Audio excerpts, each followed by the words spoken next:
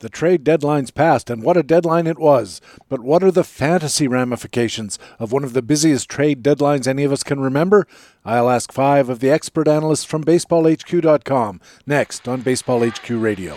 Learn to play the winner's way, 'cause Baseball HQ Radio starts right now.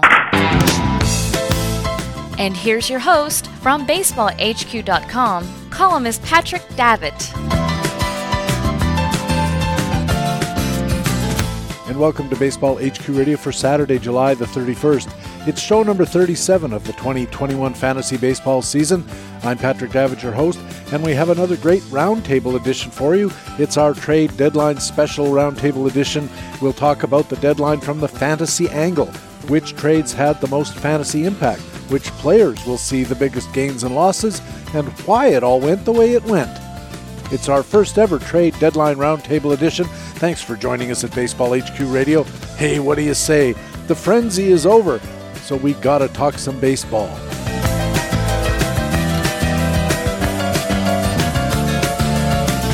Well, something like 70 trades, almost 100 players changing their addresses. But what does it mean to fantasy managers? I'll ask our blue ribbon panel all about it. But first, let's introduce them, starting with Ray Murphy, co-general manager and columnist at BaseballHQ.com. Ray, welcome back to the show. Glad to be here. Nice table you have here. Isn't it? Yeah, it's inlaid. I don't know what it's inlaid with, probably pizza stains. Matt Dodge, welcome. I think this is your first time on Baseball HQ Radio, and there's another one coming up in a few weeks. That's right. Looking forward to that one as well, Patrick. Glad to be here. Alex Becky, our frequent flyer columnist, welcome. Thank you. A little bit of tech support required to get you on the call, but that was good. And former Baseball HQ Radio star Ryan Bloomfield, welcome as well. Former star, you make it sound like I'm old, man. But thanks for that. No, I just thought you maybe moved on in free agency. Yeah, he big timed us. That's what happened. I tried to arrange a trade to Rates and Barrels, but I couldn't push it through without a prospect, and I wasn't willing to pay the price. So Understood. Happy to be back, man. Before we can start talking about particular trades and particular players, I'm just curious what you guys thought was the biggest surprise of the whole 5 days, 7 days that we're talking about, or the whole trade period. Ryan, why don't you go first? The obvious surprise for me, I did not expect this much player movement. And I mean, it's a good surprise. Like, I was pretty much glued to my seat the last few days. Part of that is because I'm holding a newborn while doing that, but just following all the news and all the rumors and that sort of thing. Just the sheer volume of trades. I know we have our kind of sheet that we're working on in just the last few days, 44 total trades we put together on the site. 3 pretty much full days of playing time today analysis, and eventually even had to break up the final day, Friday, into AL and NL. Just shows the volume of everything that happened. So was not expecting that much buying and selling going on from everybody in contention, but not a complaint. It was an absolute blast to follow along, speculate, and then now we got to figure out what to do with all of it. But I guess that's why we're having this podcast. I have to ask you, Ryan, we're both in the Tout Wars American League, and you have the Fab Hammer, so I'm curious, have you decided which way you're going with your Fab Hammer as far as which guy you're going to take out of the National League to American League crossovers? It's a super interesting kind of thing that I've gotten. I'm not sure how many people care, but out there are a bunch of crossover owners that have this, and I think the obvious two in the American League are Starling Marte and Anthony Rizzo. You look at the HQ projections, which we just updated, and Ray, I know you were up pretty late Friday night getting all of those in our system and new park backers and all that sort of thing. The projections have Starling Marte are pretty much going away, the best single player in a vacuum. So it would make sense for me to use the hammer on Marte. But a lot of his value comes from stolen bases. And looking at the standings, I've got about 10 steals. I'm about 10 steals behind the next guy. So how much of that Marte value can I actually improve in my standings? So I'm going to go back and forth a lot this next day between Anthony Rizzo and Starling Marte. So we'll see. And I think the takeaway there for the folks listening out there is don't just look at our projections in a vacuum. Look at those categories, look at your standings, and where can you, if you have the hammer, if you're in an AL or an NL only league, where can you make up ground the most based on where you're at in the standings. That's another huge piece to fitting this all together. Ray Murphy, what surprised you? Ryan teed me up so nicely for this. I can't pass it up. 44 trades, something like 90 players who I had to go through and run through our Park Factor engine last night after changing teams. And Trevor Story isn't one of them. And I'm not here to pile on the Rockies. I'll be charitable and say, they have their reasons. But, I think the takeaway here from a fantasy perspective for me is we always get this question on podcasts and first pitch events in the subscriber forums, like who's the player most likely to be traded, to change leagues. People have been devaluing Trevor Story going back to March auctions, going back to from the minute after Arenado got traded. It was obvious that Story was going to leave, and there was a 50-50 chance he was going to go to the AL. Not only did he not go to the AL, he gets 2 more months in Coors Field. We don't know anything. I was wondering about that too, because the official explanation was that if Trevor Story wants to leave, they'll let him play out. Then they'll get the draft pick compensation for him if he leaves as a free agent. And I understand all that. And perhaps they were hoping that they would get a trade offer of a prospect that was a bit better or more certain of a thing, that whatever they might get in this coming offseason for next draft.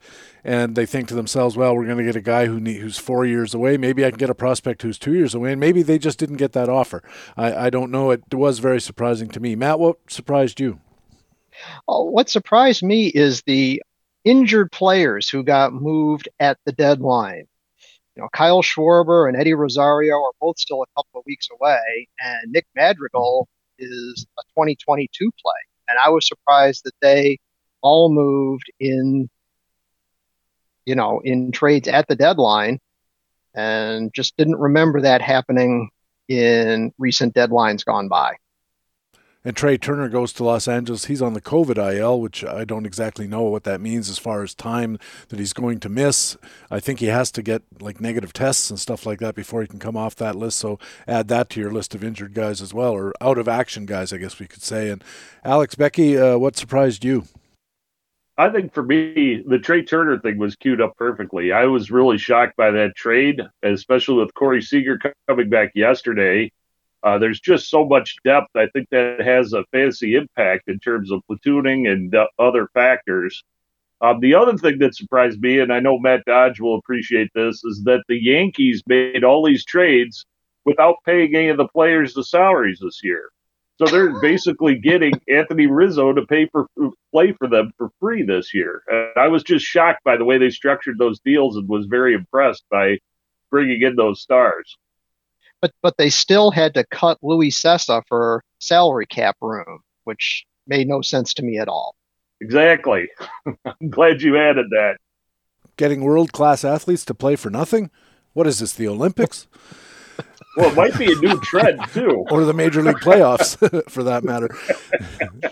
All right, let's move along to the trades themselves, you guys. I'd like to start. We had major, intermediate, and minor trades on our spreadsheet, color-coded green, yellow, and nothing. And I'm going to start with the major trades. These are the green ones. And Ray Murphy, which major trade do you think was the most important from the fantasy perspective, and why?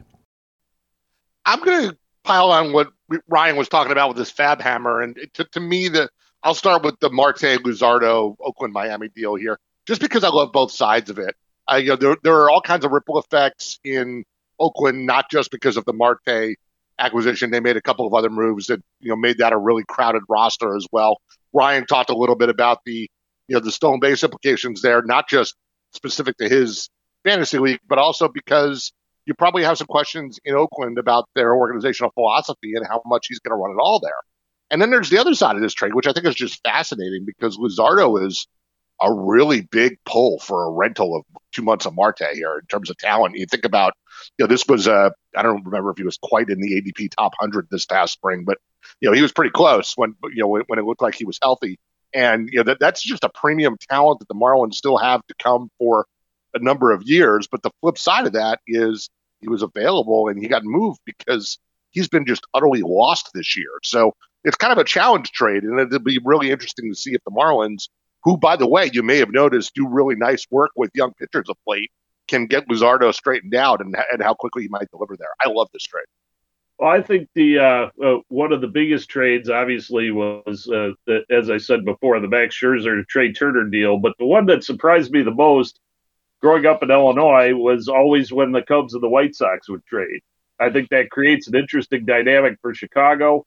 I think there's going to be a lot of debates over that, and I think it'll be fun to see how that turns out.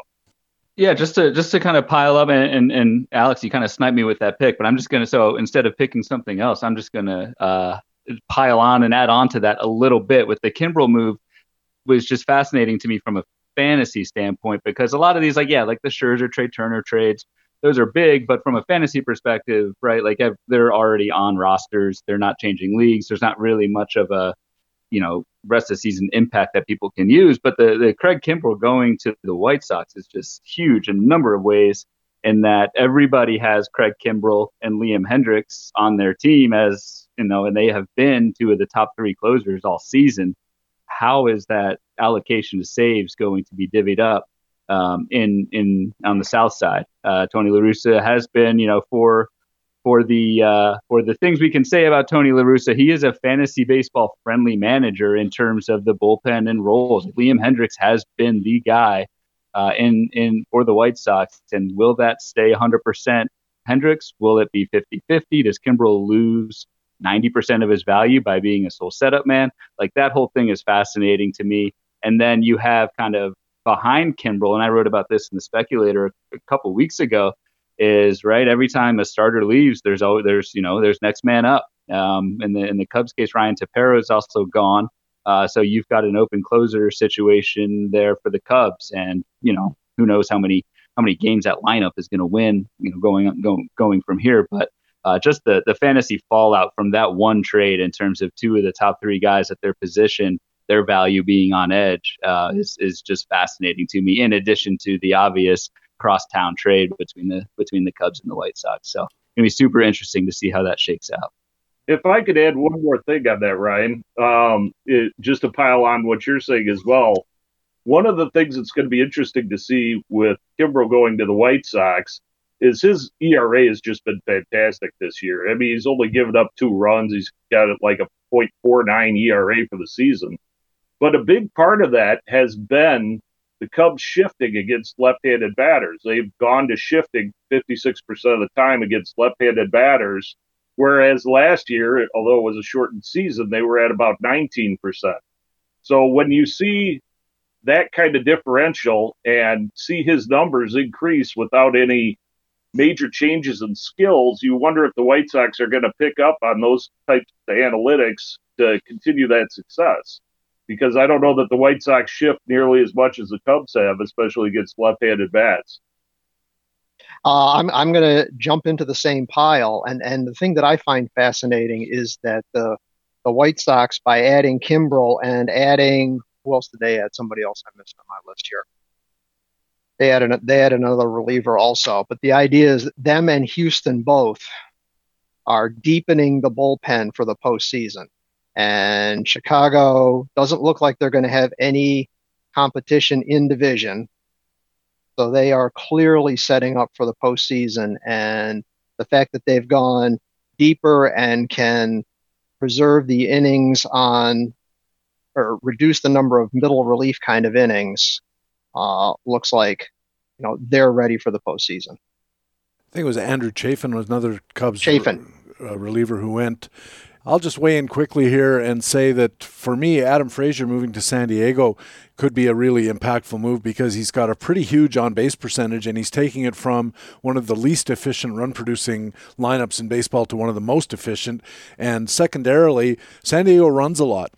Their stolen base opportunity percentage this year is over 8%. Pittsburgh's was down around 3%, and you'd think, if you're in Pittsburgh, you'd try anything to score some runs, but apparently they didn't. I wonder if Adam Frazier's going to score an awful lot of runs here and maybe add some bags in addition to that high batting average. I think everything shapes up really nicely for Adam Frazier. We also had a bunch of intermediate trades. Those are the yellow ones on your score sheet. Which of those was the most important from a fantasy perspective, Alex, Becky, and why? The one that really impressed me from that was the Diego Castillo trade from Tampa to Seattle. I want to differentiate that from the Diego Castillo trade to New York, or the New York trade. But in terms of his saves value, I know there was kind of a platoon situation that occasionally with him and Fairbanks, Tampa, but I think his value may decrease going to Seattle because of the number of save opportunities that Tampa's been generating, especially over the past several years. So I think that this is something where I was surprised to see them make the previous trade their closer, Graverman, but I think that Diego Castillo going to Seattle was the one that was the most impactful for fantasy baseball. Moving along, Ryan, back to you. I'm going to go with Atlanta's kind of trio of moves that they made a little bit under the radar because these weren't the kind of the headline deals, but they pretty much traded for an entirely new outfield with Eddie Rosario, who was a massive HQ favorite heading into this season, Jorge Soler, as well as bringing back Adam Duvall. Those three guys, provide a major punch to Atlanta's outfield in the wake of the Ronald Acuna loss. Almost to the fact where now they've got four kind of full-time outfielders for three spots with Jock Peterson in there as well. So it'll be interesting to see how that shakes out. Obviously, Eddie Rosario is hurt a little bit right now, so Jorge Soler is going to benefit, and he's kind of peaking at exactly the right time after a pretty horrible first 2.5 months to the season. It'll be interesting to see what a change of scenery and a better lineup does for Jorge Soler there. So I'm going to go with it in terms of impact. Atlanta bringing in Rosario, Soler, both of those, and Duvall, the first two of those guys being crossover folks for your NL only teams. There's going to be a lot of big bids on Eddie Rosario and Jorge Soler this coming weekend as new entries into the NL pool. I really like, and I'm going to pick on the White Sox again. I really like them picking up Cesar Hernandez to solidify second base so they can have an everyday guy, a consistent guy, a guy with a known commodity. He will not hurt. I'm interested to see if he continues to bat second. I know he batted second last night. He's not going to lead off in Chicago.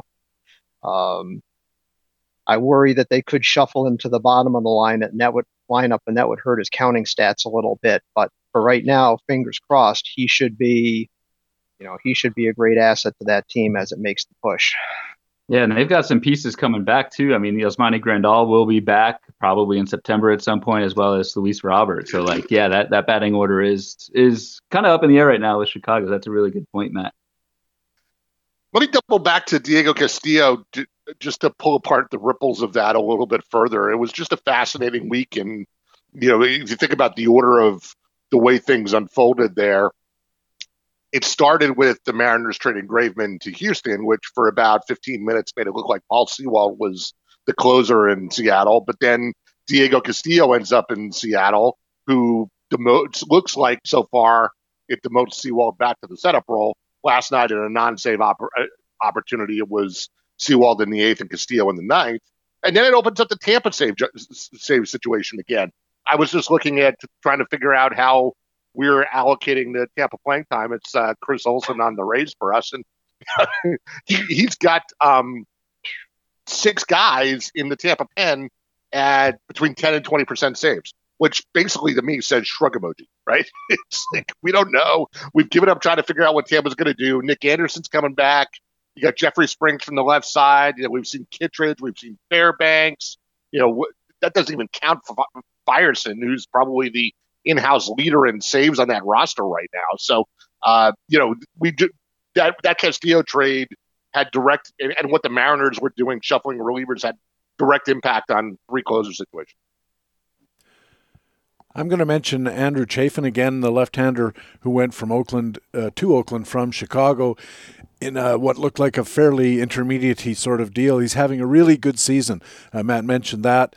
2.86 ERA, 0.84 whip, a 122 leverage index, which means I think Oakland has plans for him.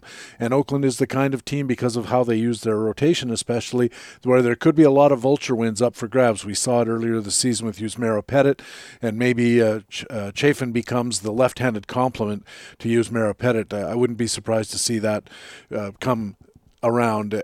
Moving along again, how about a minor trade? These are the white ones on your score sheet, but which one was the most important of those from the fantasy perspective and why? And we'll start this time with Ryan Bloomfield. Yeah, a lot to choose from. I think probably the Danny Duffy going to LA, I think is going to be pretty interesting in terms of how he is used. And again, that's another kind of NL crossover situation. Duffy had a really good start to the season when he was with Kansas City, and then kind of petered out and had some injury problems. But I subscribe to the fact that I like to follow front offices that know what they're doing, and the Dodgers. Not only do they see something in Danny Duffy, but they also, in terms of usage, they are notorious for, especially in August, September, if they're conserving arms. And I know they're in the middle of the NL West race with two different arms right now. Will all of their starters go deep into games, or will they use Danny Duffy as almost a piggyback guy to get those vulture wins in LA on a team that's going to win a lot of games? So in terms of Danny Duffy's actual role, I think he's someone you could probably get cheap in fab because people will just see that Danny Duffy's in the bullpen for LA and kind of write him off. But I think there's some vulture win potential there.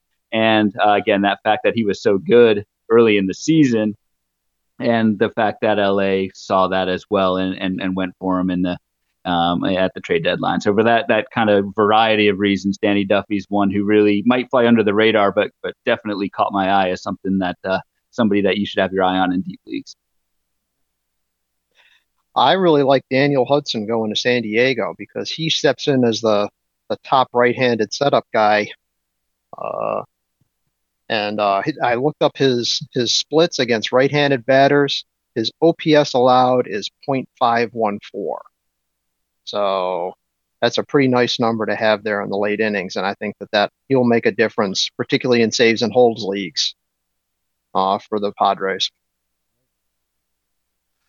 I'm going to cheat since I'm going near the end here, and I'm hopefully not sniping anybody, but there's a whole class of trades that I thought was fascinating here. We've talked about the closers getting traded, Kimbrel and Yimi Garcia getting moved from Miami, and Brad Hand getting moved from Washington to Toronto. But the interesting thing about that is all three of those teams that were selling closers also sold the primary setup man, who we thought might be the next guy in line for saves. Matt just mentioned Hudson, and John Curtis got traded from Toronto too to leave Anthony Bender in place. It's Kyle Finnegan, who looks like he's the guy in Washington, and then Tepera left the Cubs as well as Kimbrel, which leaves us looking at the likes of Rex Brothers and who knows who else in the Cubs bullpen. So if you were fabbing, thought you were being cool and fabbing the Teperas and Curtis's and those guys last week, thinking you might walk into saves this week, Sewald's another one of those.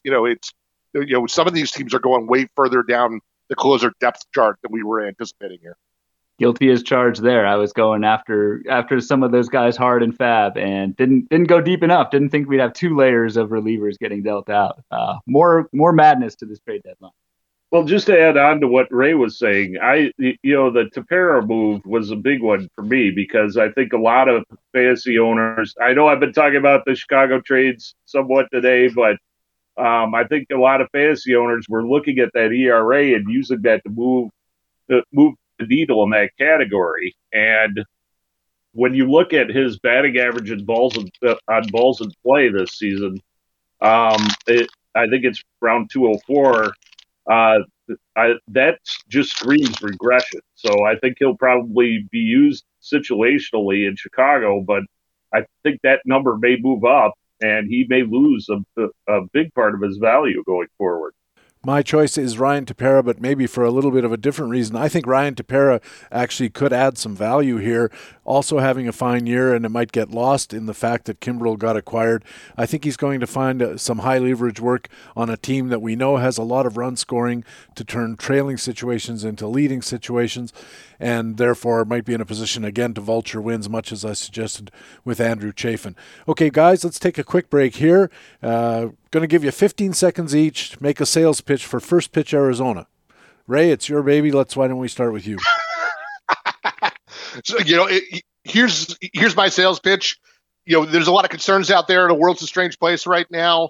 But registrations are still going like hotcakes, despite the fact that I don't think we can confidently say we know what the world is going to look like in October right now, which is a valid concern. And for anybody who's still sitting on the fence, I totally get that. We're trying to work up some COVID protocols that will give everyone a little more confidence to attend the event. We should be able to announce those soon. But I'm frankly, stunned in a positive way at the response we're getting, even though in the current world, October seems like it's a really long time away. And I think that just speaks to how much fun everybody has at this weekend and how anxious everyone is to get back out there and see people in person. So let's all, if you're thinking about joining us, you should join us. And we're all hoping it will be a really good time and that the world situation will allow us to fully enjoy ourselves.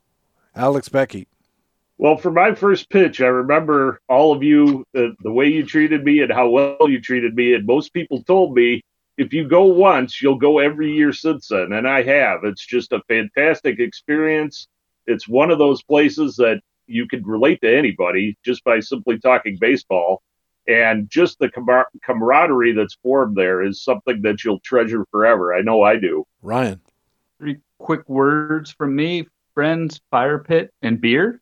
And notice I haven't even mentioned baseball in that. To piggyback on Alex, it's the camaraderie. Even if you've gone the last 10 years or if you've gone the first year, everyone is super relatable, reaches out to you, and it's just to me, it's like a 3-day party with the icing on the cake being Arizona Fall League games, all day long seminars, and just being able to chat, baseball with everyone that you kind of interact with online throughout the year. But yeah, those the Friends Fire Pit and beer. And if you don't know Fire Pit, you need to come out to first pitch and see what we mean when I say that. And Matt Dodge, you've been a fixture at the First Pitch Arizona for many years, and really running the show from the back of the auditorium where we do all of the main seminars and the big plenums and stuff like that. And I understand you're not going this year, taking a year off. Explain to people why you've been going to First Pitch Arizona as long as you have. Well, it starts way back when I went before it wasn't even called First Pitch Arizona, and there were just a dozen or two guys, and we had a rain out in Arizona, and we spent a whole afternoon in front of a chart pad with one of the co-founders of it, and we had a blast. And you just meet people that you stay in touch with through years and years and years and years. I stand behind a registration desk, so I see everybody, but everybody sees everybody. And there's baseball, and there's good baseball. There's Albert Pujols breaking a scoreboard in Scottsdale Stadium. That's how you know Matt's been going for that long. I remember when Gehrig smacked one over the center field fence. Ran around the bases backwards, he did. Yeah, that was marvelous Marv Throneberry. Probably, yeah. I've been going, I don't know, I missed 1 year in a string of about 10, I think, and I talk about this on the regular Baseball HQ radio podcasts, and I'll sum it up with what I say at the end of those promos. A lot of the people who go to First Pitch Arizona call it the best weekend of the year. I'll concur with that, and I'll just remind you, it's called First Pitch Arizona. Go to baseballhq.com, check out the big orange logo on the side of the right-hand side of the homepage, and get more information. It's really, truly an awful lot of fun, and I hope that we get to see you out there. You're listening to Baseball HQ Radio. Baseball HQ Radio.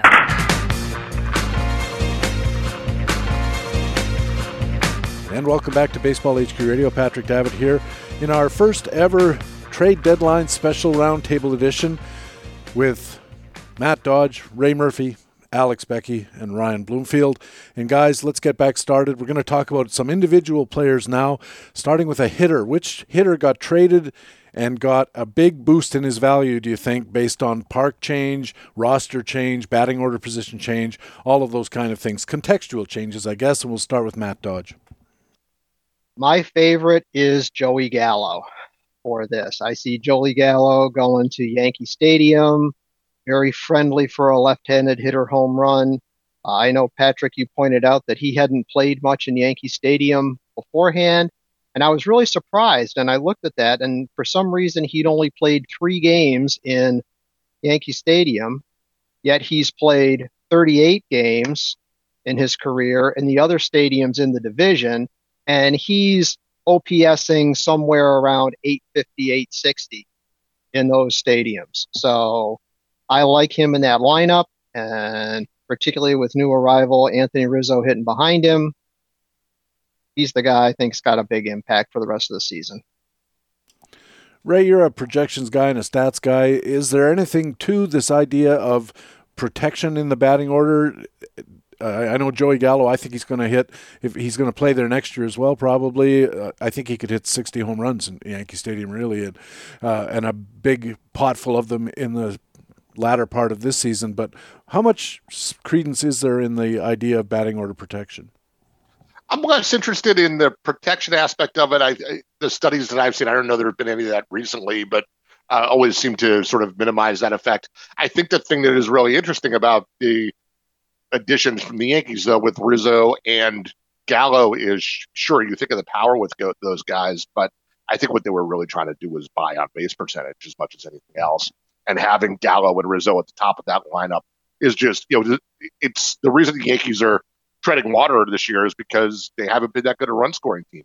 And sure, they've got plenty of power, but I think they've learned over the last few years that they're very dependent on that power, and if it doesn't come consistently or doesn't come against good pitching in the playoffs, bad things happen. And I think Rizzo and Gallo are a nod toward trying to get more people on base in front of the boppers, and it helps that those guys bop themselves too. But I think that lineup's going to turn over a lot more, and that Yankee offensive engine's going to get going, and those guys are going to be right in the middle of it. And who's your hitter who's going to gain? So I went through an exercise this week where something I like to do a lot of is I throw out a bad take on Twitter, and everybody tells me about why it's wrong, and then I learn the error of my ways. In this case, it was after the Graveman to Houston deal where I sort of commented that I didn't really understand what the Mariners were doing because Abraham Toro's a nice piece, but they didn't really have a place to play him, and Graveman's helping them win more now, and we didn't. That was before we knew about Diego Castillo and all the other moves they were going to make to sort of replenish the bullpen. But the piece I missed was that that Toro, while he was hitting pretty well in Houston, I thought his opportunity was going to dry up when Bregman got hurt, and I didn't see where he was going to play in Seattle. I thought he was more of a next year and beyond play after Kyle Seager leaves. But sure enough, they've got to put him at second base the last couple of nights, which is a place where he's played before but hadn't played at all this year in Houston. And suddenly it looks like he's a better bet at second base than Dylan Moore in Houston. Moore hasn't been hitting much. His fantasy value has been propped up by the steals. But, Toro's been providing some sneaky power, and now I think he's going to keep playing. So I think that's great. And Toro is a nice target if he's available in your league this weekend. Alex Becky, who's your hitter value winner for the trade deadline season? This is kind of an under-the-radar move, I think, on some level, but I really like the Adam Duvall trade back to Atlanta. I think those are familiar settings. I think that he's in a better lineup. I think that, Miami is somewhat cavernous when it comes to home runs, although that didn't necessarily stop him so far this year. But I think we may see a big improvement depending on, obviously Atlanta lost Ronald Acuna Jr., which is a big loss, and his production won't necessarily replace that. But I think it's a great opportunity for him and for the Braves, especially to add a lot of depth. Ryan Bloomfield, who's your value gainer among the hitters traded? I'm going to go Chris Bryant. I could see a rejuvenated Chris Bryant really tearing it up down the stretch. You got to think the mood in Chicago these last couple months, and in Bryant's case, these last couple of years with the grievance and playing time and service time, that sort of thing, probably weighed on him. And that clubhouse the last few months with Baez, Rizzo, Kimbrel, trade rumors everywhere, in the back of their minds are thinking, where are we going to be in 2 months? I think that might have an impact on kind of the psyche of these guys. So Chris Bryant getting some clarity on a winning team now. And I at least I have this preconceived notion of San Francisco being kind of a place where hitters go to die, but that has actually been the exact opposite the last 2 seasons, both from a lineup standpoint and a park standpoint. So going to a better lineup in San Francisco on a winning team, I think Chris Bryant, who has shown that he was pretty banged up in 2020, and a healthy Bryant skills-wise has been a lot better this season. You compound that with playing on a winning team and having some clarity over these last 2 months, it's really going to be a boon for him. So I'll go Brian in terms of on the more the mental side of why he would get a boot. I had a bunch of names written down, you guys, including Joey Gallo, who got mentioned, including Abraham Toro, who got mentioned. And I'm going to mention somebody who got mentioned earlier, which is Jorge Soler going to Atlanta from a pretty dismal situation in Kansas City. And I have him on a couple of rosters, so I'm really hoping he's been on a burner lately, and I'm hoping he can keep that momentum going in a team that I don't like their playoff chances a lot, but I like them a lot better than I like Kansas City's playoff chances. So maybe the environment change will help Jorge Soler continue to rediscover his power potential and keep his burner going. And before we move on, we should say hello to our former Baseball HQ American League analyst here at Baseball HQ Radio. Jock Thompson joins us from some very sunny-looking place, Jock. Well, I was kind of agreeing with Ryan on Chris Bryant. The other hitters, I think, are interesting from a Flyer standpoint. And I read a little bit about it yesterday with the kids in Kansas City. Now that Soler's gone, there's a lot of DH and first base time that's coming available. And there's going to be a handful of outfield at bats. Believe it or not, Jorge Soler did play some outfield this year in Kansas City. And I think Nick Prado is probably going to get a chance. I don't see Bobby Wood being challenged a lot down in AAA. They moved him there for a reason. It's going to be interesting to see what happens there. Obviously, anything can happen in 2 months. They can fall flat on their face. But those guys are kind of intriguing to me. Let's move on, you guys, to pitchers. Which traded pitchers' fantasy value do you think gets a big boost from the park changes and other contextual changes? And Jock, since you're fresh on the scene, why don't you start us off this time? I'm going to go with a non-traded guy, and it's something I found out when I woke up this morning. I'm not sure whether it happened last night or this morning, but Reed Detmers is coming up for the Angels to start Sunday. As far as starting pitchers go, I don't think any of them got a boost where they were traded. I mean, if you look at Barrios, he went from a decent offensive part to a worse one. Scherzer is kind of a wash.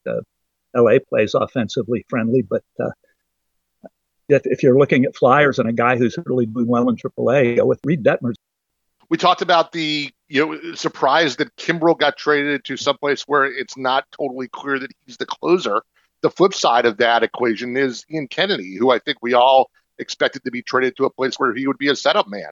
But now he finds himself in Philadelphia, where I think he's probably going to displace Ranger Suarez. And now we're living in, I have Ian Kennedy in a couple of leagues, and I benched him this week because he had a 2-game week on Tuesday and Wednesday, and I thought he'd be on another team and pitch in the 8th inning by the weekend.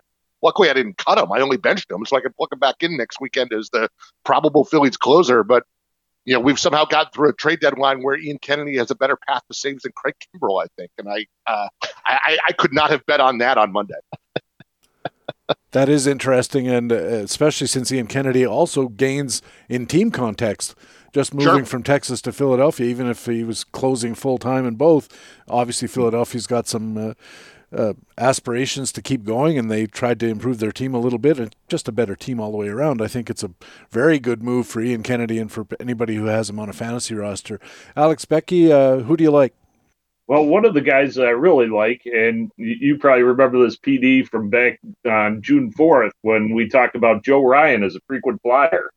I think that he may be moving it into an excellent situation. As you may remember, he's somebody that learned to create spin on his pitches through playing water polo, and he's actually playing on the U.S.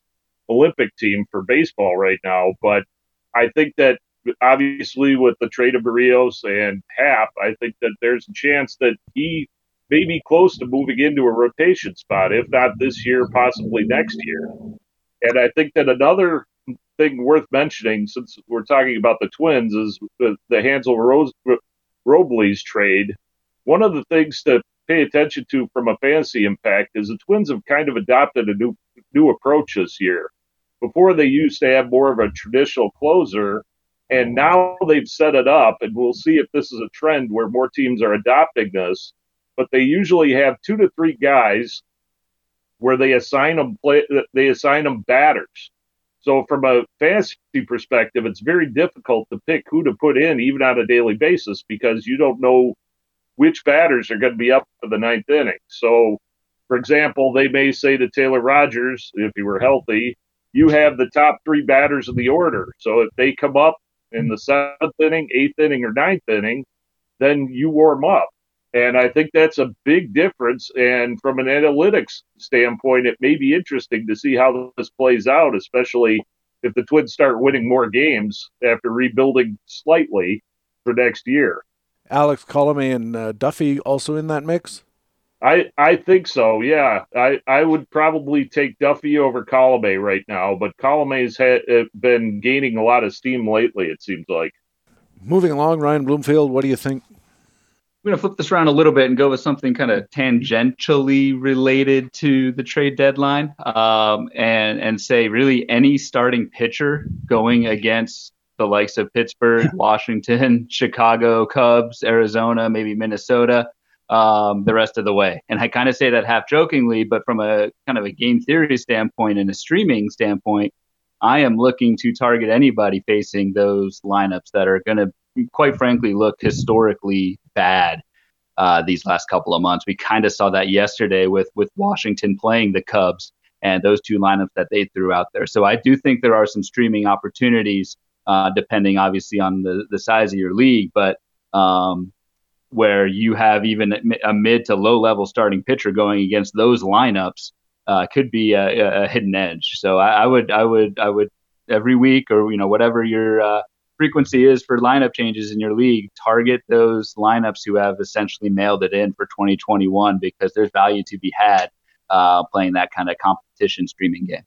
Well, we talked about him a little bit earlier, but Diego Castillo going from the who knows who's going to close in Tampa Bay to having what looks to be a regular gig in Seattle, and Seattle still thinks that they're going to hang on for a wild card or try to, puts him in high leverage spots and, improves his save outlook from what it was when he was still in Tampa. So he's the guy I like there to make an improvement just based on those counting stats at the end of the game. For me, the biggest gainers might be Jose Berrios or Ian Kennedy, I already mentioned, so I'll go with Berrios in Toronto. I think that his gain is going to come from the team context. He's a guy who had an awful lot of trouble getting run support, and he had an awful lot of trouble getting bullpen support while Minnesota was trying to figure things out in that regard. And heaven knows Toronto can score runs. We've seen it all year. I mean, they have situations where they have cleanup hitters batting seventh because there's just too many good hitters in that lineup. And then, of course, they've had a poor bullpen up till now, but they've really shorted up with some of the moves that you guys have mentioned. They added Brad Hand and a couple of other fairly useful names. Joaquim Soria comes to mind again. And so they're not going to have to rely as much on lesser pitchers to take high leverage innings as the rest of the season goes along. I think Jose Berrios is in a pretty good spot.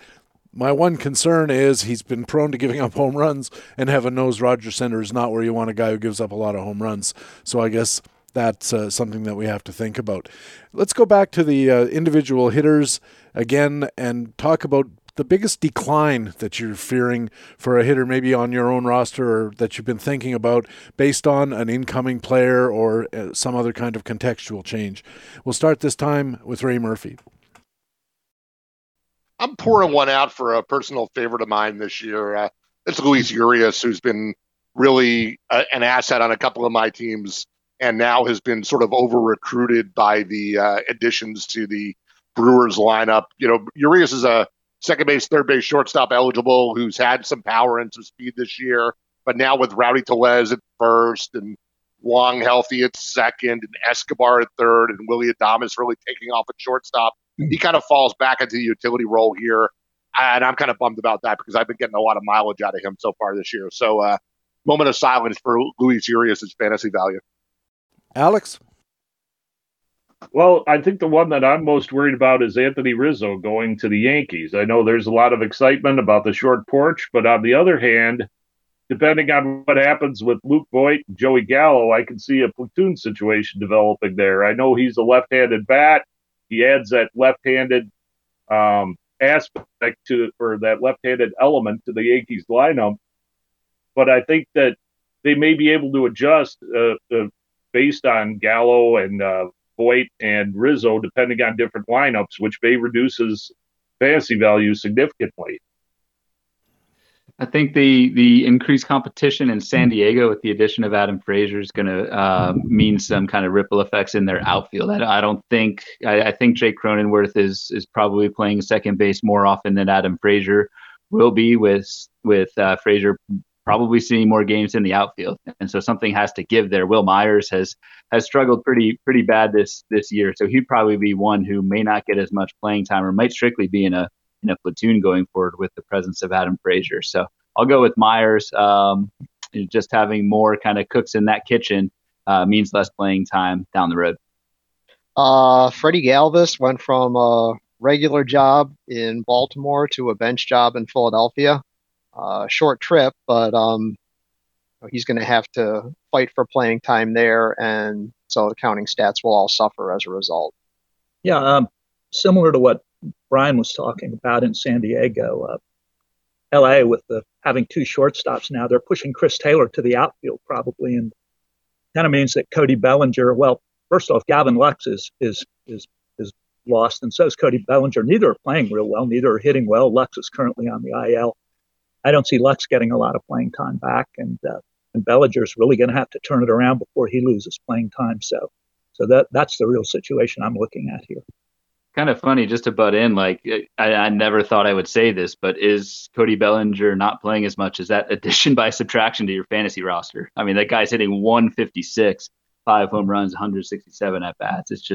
It's crazy how far he has fallen. And yeah, with every passing day, I agree with you, Jock. Like, it makes it tough, despite what Bellinger has been, makes it tough to throw him out there on a daily basis. They're not going to say Chris Taylor's career year. He's been carrying them lately. So absolutely.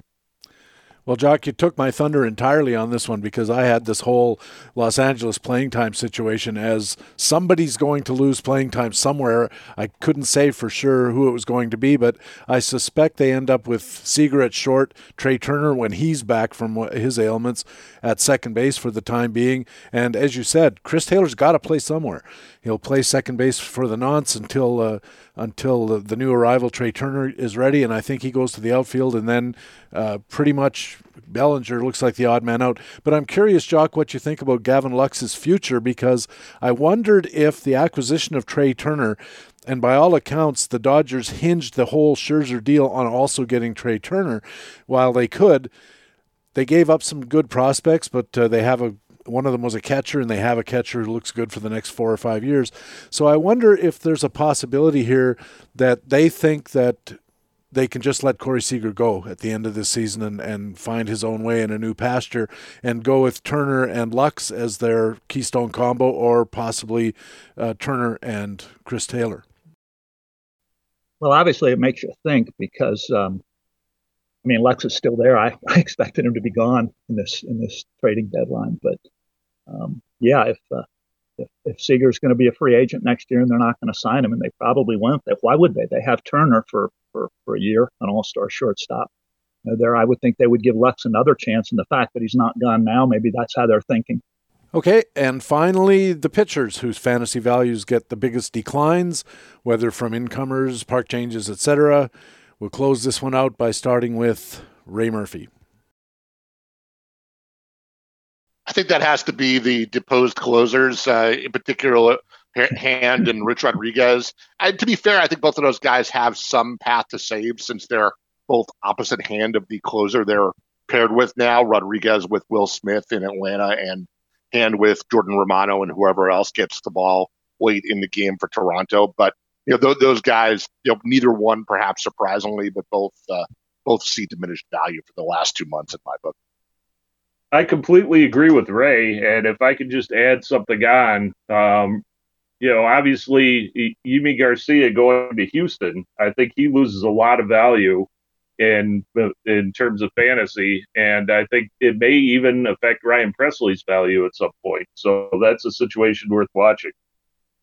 I think the other big closer loser, and this isn't my pick, but Kendall Graveman is worth shouting out, just going again from a full-time role into the bullpen machine that is now Houston. So as if a lot of us didn't have more reasons to not like the Houston Astros, any fantasy manager who had any of these above closers on their team that have been gobbled up by the Astros, that is just one more reason to do so. My pick, though, is going to be Andrew Heaney. who is someone who I've written about multiple times on The Speculator, in terms of somebody who has really outpitched, from a skills perspective, outpitched his results. 5.27 ERA, and we've got him down for an xERA right at 4. The problem with Heaney has been the fly ball rate and the home run rate, and going from Anaheim to the Bronx is probably not going to fix that, especially when you're facing the Rays, the Red Sox, the Blue Jays on a more regular basis. So Andrew Heaney goes from one of my kind of buy low guys to someone who I will maybe reevaluate next year.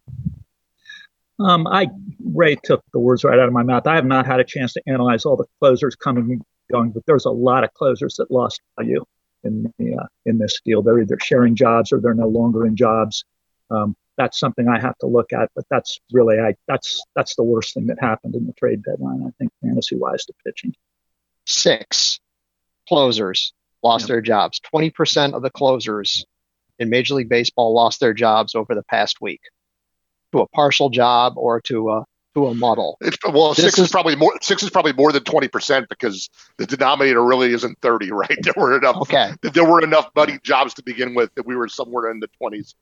So the message is go to saves plus holds. Yeah. Fair enough. Spread that value out. Absolutely. That's an argument for another time. I just wanted to throw into the same idea. Jordan Romano in Toronto was the closer, and in the first game after Brad Hand showed up, they put Hand in the 8th inning and Romano in the 9th, but that might be a lefty-righty thing. They haven't committed themselves to Romano. What they have said is they like Romano as a high-leverage guy whenever the other team's best hitters are coming up in an inning. And so Romano was probably a little safer 3 days ago than he was after Friday, because one of the reasons they were going to use Romano in the highest leverage spots is who else did they have? Dolis was terrible. He got hurt, then he came back, but we don't know. And then all the rest of them were just god-awful. And now all of a sudden, if you're Charlie Montoya or if you're the club, you're looking around and you say, hey, we got a guy here who's, got seasons of 30-plus saves in his background. Maybe we can exploit this Jordan Romano against the best guy a little more effectively. But that means another one of these situations that you guys have talked about, which is the saves will be split. Therefore, the value will be split because so much value from closers comes up through the saves route. And one last question I have for you guys. This was, as we've noted, an exceptionally busy trade deadline frenzy, and I'm wondering why you thought that was and how likely it is to be repeated. And Matt Dodge, why don't you go first? Golly, I have no idea why it happened like this. I can't wrap my brain around it. But I don't know what caused it, and I don't know whether it's going to happen again or not. I pass. I don't have a fully developed theory here, but my take is it's got something to do with the upcoming CBA negotiations. I don't know what the conversations are inside the game about anything from how rules for free agency and arbitration and years of player control might change to whether there even is going to be a delayed start to the 2022 season and what that means for prospect development if that happens on top of a lost 2020.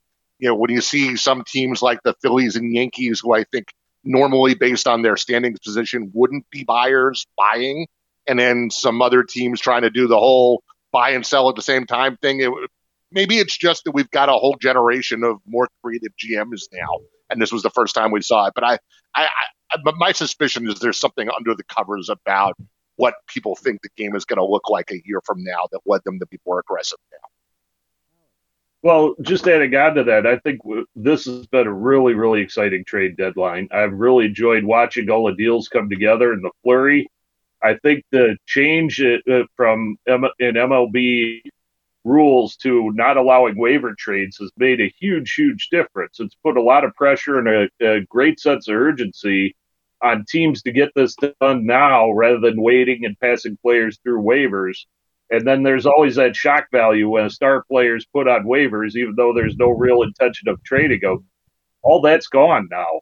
And now we're just at this date. And if they continue this, I think the trade deadlines are going to get better and better. I think one of the things that's interesting, too, when you're watching the trends is the changes in GMs often signify changes in the team where they're going to break down or build up a team. So I think it's going to be interesting to see how that plays out. And some of the fire sales I expected to happen didn't happen. And some of them that did happen, I didn't really expect them to be that extensive. I didn't expect the Cubs to go that far. And the Twins didn't trade a lot of players that I thought they might. And they were considered to be big sellers at this deadline. So I think going forward, it's going to be fun to see how this plays out next year. Yeah, I think Ray touched on something broader that I've thought a lot about. I think a lot of it's just uncertainty. I don't think these owners and teams know what's going to happen next year with the labor issues. There's a lot of other uncertainty too, as we all know. And anyone who thinks we're going back to what they think is normal, before these last 2 years, I think they're whistling in the dark. I think a lot of these guys are willing to pick up the pieces, when they have to, and go for it right now. I wondered too about the front office machinations that are going on behind the scenes here. This idea that they don't know what's going on in the subsequent years with the CBA, with player costs, with player movement costs, and all of these kinds of things. And they're striking while the iron is hot, for want of a better term, or to use a cliche. And I also wonder if, as we get more and more of the stat-oriented quant guys into these front offices, whether somebody has realized somewhere along that the most efficient way to do a teardown is to tear it right down to the studs and start over, rather than trying to, piece out a piece here and piece out a piece there. It looks like Washington, for instance, has decided that everybody's out except for Juan Soto, and they're going to build the entire thing around Juan Soto in the future. And maybe they're looking down the road to when they have to pay Juan Soto, which has some implications for them as well. And the other thing I wonder, and I didn't keep close track of this, so maybe somebody here can set me straight, but I noticed that in the early going of the trades, people were already talking about the relatively low cost in prospects. When the first trades happened, there weren't a lot of big value, big name guys being moved, and I wonder if that emboldened some of the GMs as we got farther towards the deadline to play hardball as far as, I want your premium guy, but you're not getting my top 5 guys. You're not going to get my top prospect or top couple of prospects, with the exception of the Dodgers handed over a pretty good pile, but look what they got. They got a Cy Young winner and a perennial all-star shortstop. But other than that, the amount of prospects that didn't get traded seems to me to indicate that the GMs making those deals realized that the price had gone down, and that therefore they were a little more willing to be out there in the market because they weren't paying top dollar for what they were buying. Yeah, you always got to remember that there's kind of two markets here, right? There's the 2-month rental market, which the Marte Luzardo deal is probably the exception to, where you're just trying to pick off you're taking a couple of flyers on usually guys lower in the minors. If the selling team ever gets the guy they acquired in the majors, they probably win the deal in exchange for 2 months of whatever it is they sold off. But then you get into the more complicated deals where guys like Trey Turner and Barrios, et cetera, and Gallo, who have at least one more year on their contracts or still ARB eligible, et cetera. And then the valuations get way more complicated. It seemed to me the rental market almost bottomed out this year, and that guys were getting sold off for not much on the 2-month rentals. And the other trades were more interesting in terms of prospect value. If I could add one more thing, too, one of the things that we often overlook in trades is the human factor of this. I mean, you sometimes hear the players talking about moving their families and their dog and changing schools and different things.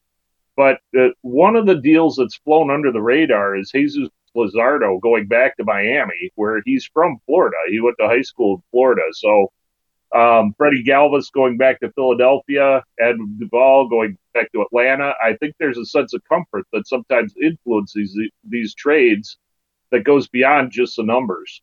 I was listening to another podcast where they were talking about the trade deal and the number of, apparently, and I don't know this from firsthand experience, but apparently the number of players who get traded every year at the deadline, including this year, who hear about it from someplace other than their own team is really, really surprising. And it makes me think that, as much as we might like to think that, let's do old Joe a favor and send him back to, where he went to college, I think that the modern general manager, if anything, might even be more bloodthirsty than, the old guys back before the reserve clause, when they could do whatever they wanted.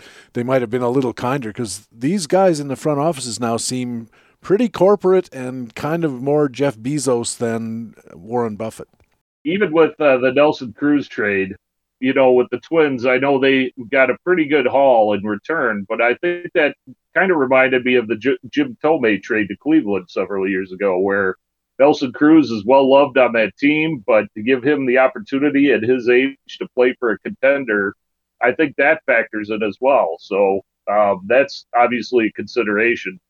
But I think that going forward, we'll see a lot more of the human factor being analytically implemented with some of this stuff. It's a very interesting situation, as all of us agree. I think it's going to be very interesting to see how it plays out in future years with these tremendous volumes of players being moved and traded. I read it was almost 100 players who changed spots. I think that might be a little high on the estimate. My calculations had it around 90 or so, but that's a lot of guys to be moving in a 1 week span or shortly longer than that. So it'll be fun. We'll come back and try it again next year. Ray Murphy, thanks very much for helping us out, and we'll talk to you again, I guess, for next Friday's regular edition. Sounds good. Great job here, PD. Thanks for pulling us together. Matt Dodge, thanks very much. Thanks a bunch. Glad to be here. And we'll miss you at First Pitch Arizona this fall. Ryan Bloomfield, thanks a million. Yep, always a pleasure, gentlemen, and see a lot of you in Arizona this fall. And because we can see each other, I can say, Ryan, maybe you could get over to a bed somewhere and grab some shut-eye before your little guy wakes up and starts the cycle all over again. Alex, thanks. Thank you, PD. Thanks, everyone. It's been fun. And Jock, thanks. I was going to say enjoy the rest of your day, but I'm looking at your weather, and I can't imagine you wouldn't enjoy the rest of your day where you are. Indeed. It's the only place I don't complain anymore, PD. And that's Baseball HQ Radio for Saturday, July the 31st. Thanks very much for taking the time to download and listen to show number 37 of the 2021 fantasy baseball season. I also want to thank our guest experts for this special Trade Deadline Roundtable edition, Ray Murphy, co-general manager and columnist at BaseballHQ.com, and our reporter on the American League beat here at Baseball HQ Radio, Alex Becky, an analyst at BaseballHQ.com, and our frequent flyer commentator here at Baseball HQ Radio, Ryan Bloomfield, speculator columnist at BaseballHQ.com, Matt Dodge, Playing Time Tomorrow analyst who covers the American League Central for Baseball HQ, and Jock Thompson, the director of news and analysis at BaseballHQ.com, an analyst at the site, and the reporter emeritus on the American League beat here at Baseball HQ Radio. I'm Patrick Davitt, the host of Baseball HQ Radio. I sure hope to see you on the BaseballHQ.com subscriber forums. Also, remember you can stay in contact with Baseball HQ on Facebook and on our Twitter feed at BaseballHQ. You can also follow my personal Twitter feed at Patrick Davitt, where you'll always be the first to know when a new podcast is available. Please tell your friends about Baseball HQ Radio. Take a second to go wherever you catch your pods, and if they'll let you, leave Baseball HQ Radio a good review and a rating. All those stars really help us find new listeners, and new listeners help us keep the podcast going and growing. Thanks again for listening. We'll be back again on Friday with another Friday Full Edition featuring the always interesting Paul Sporer of Rotographs and the Sleeper and the Bust podcast. That's Paul Sporer, coming up Friday on the podcast with Fantasy Baseball Intelligence for Winners. It is Baseball HQ Radio. See you Friday, and for now, so long.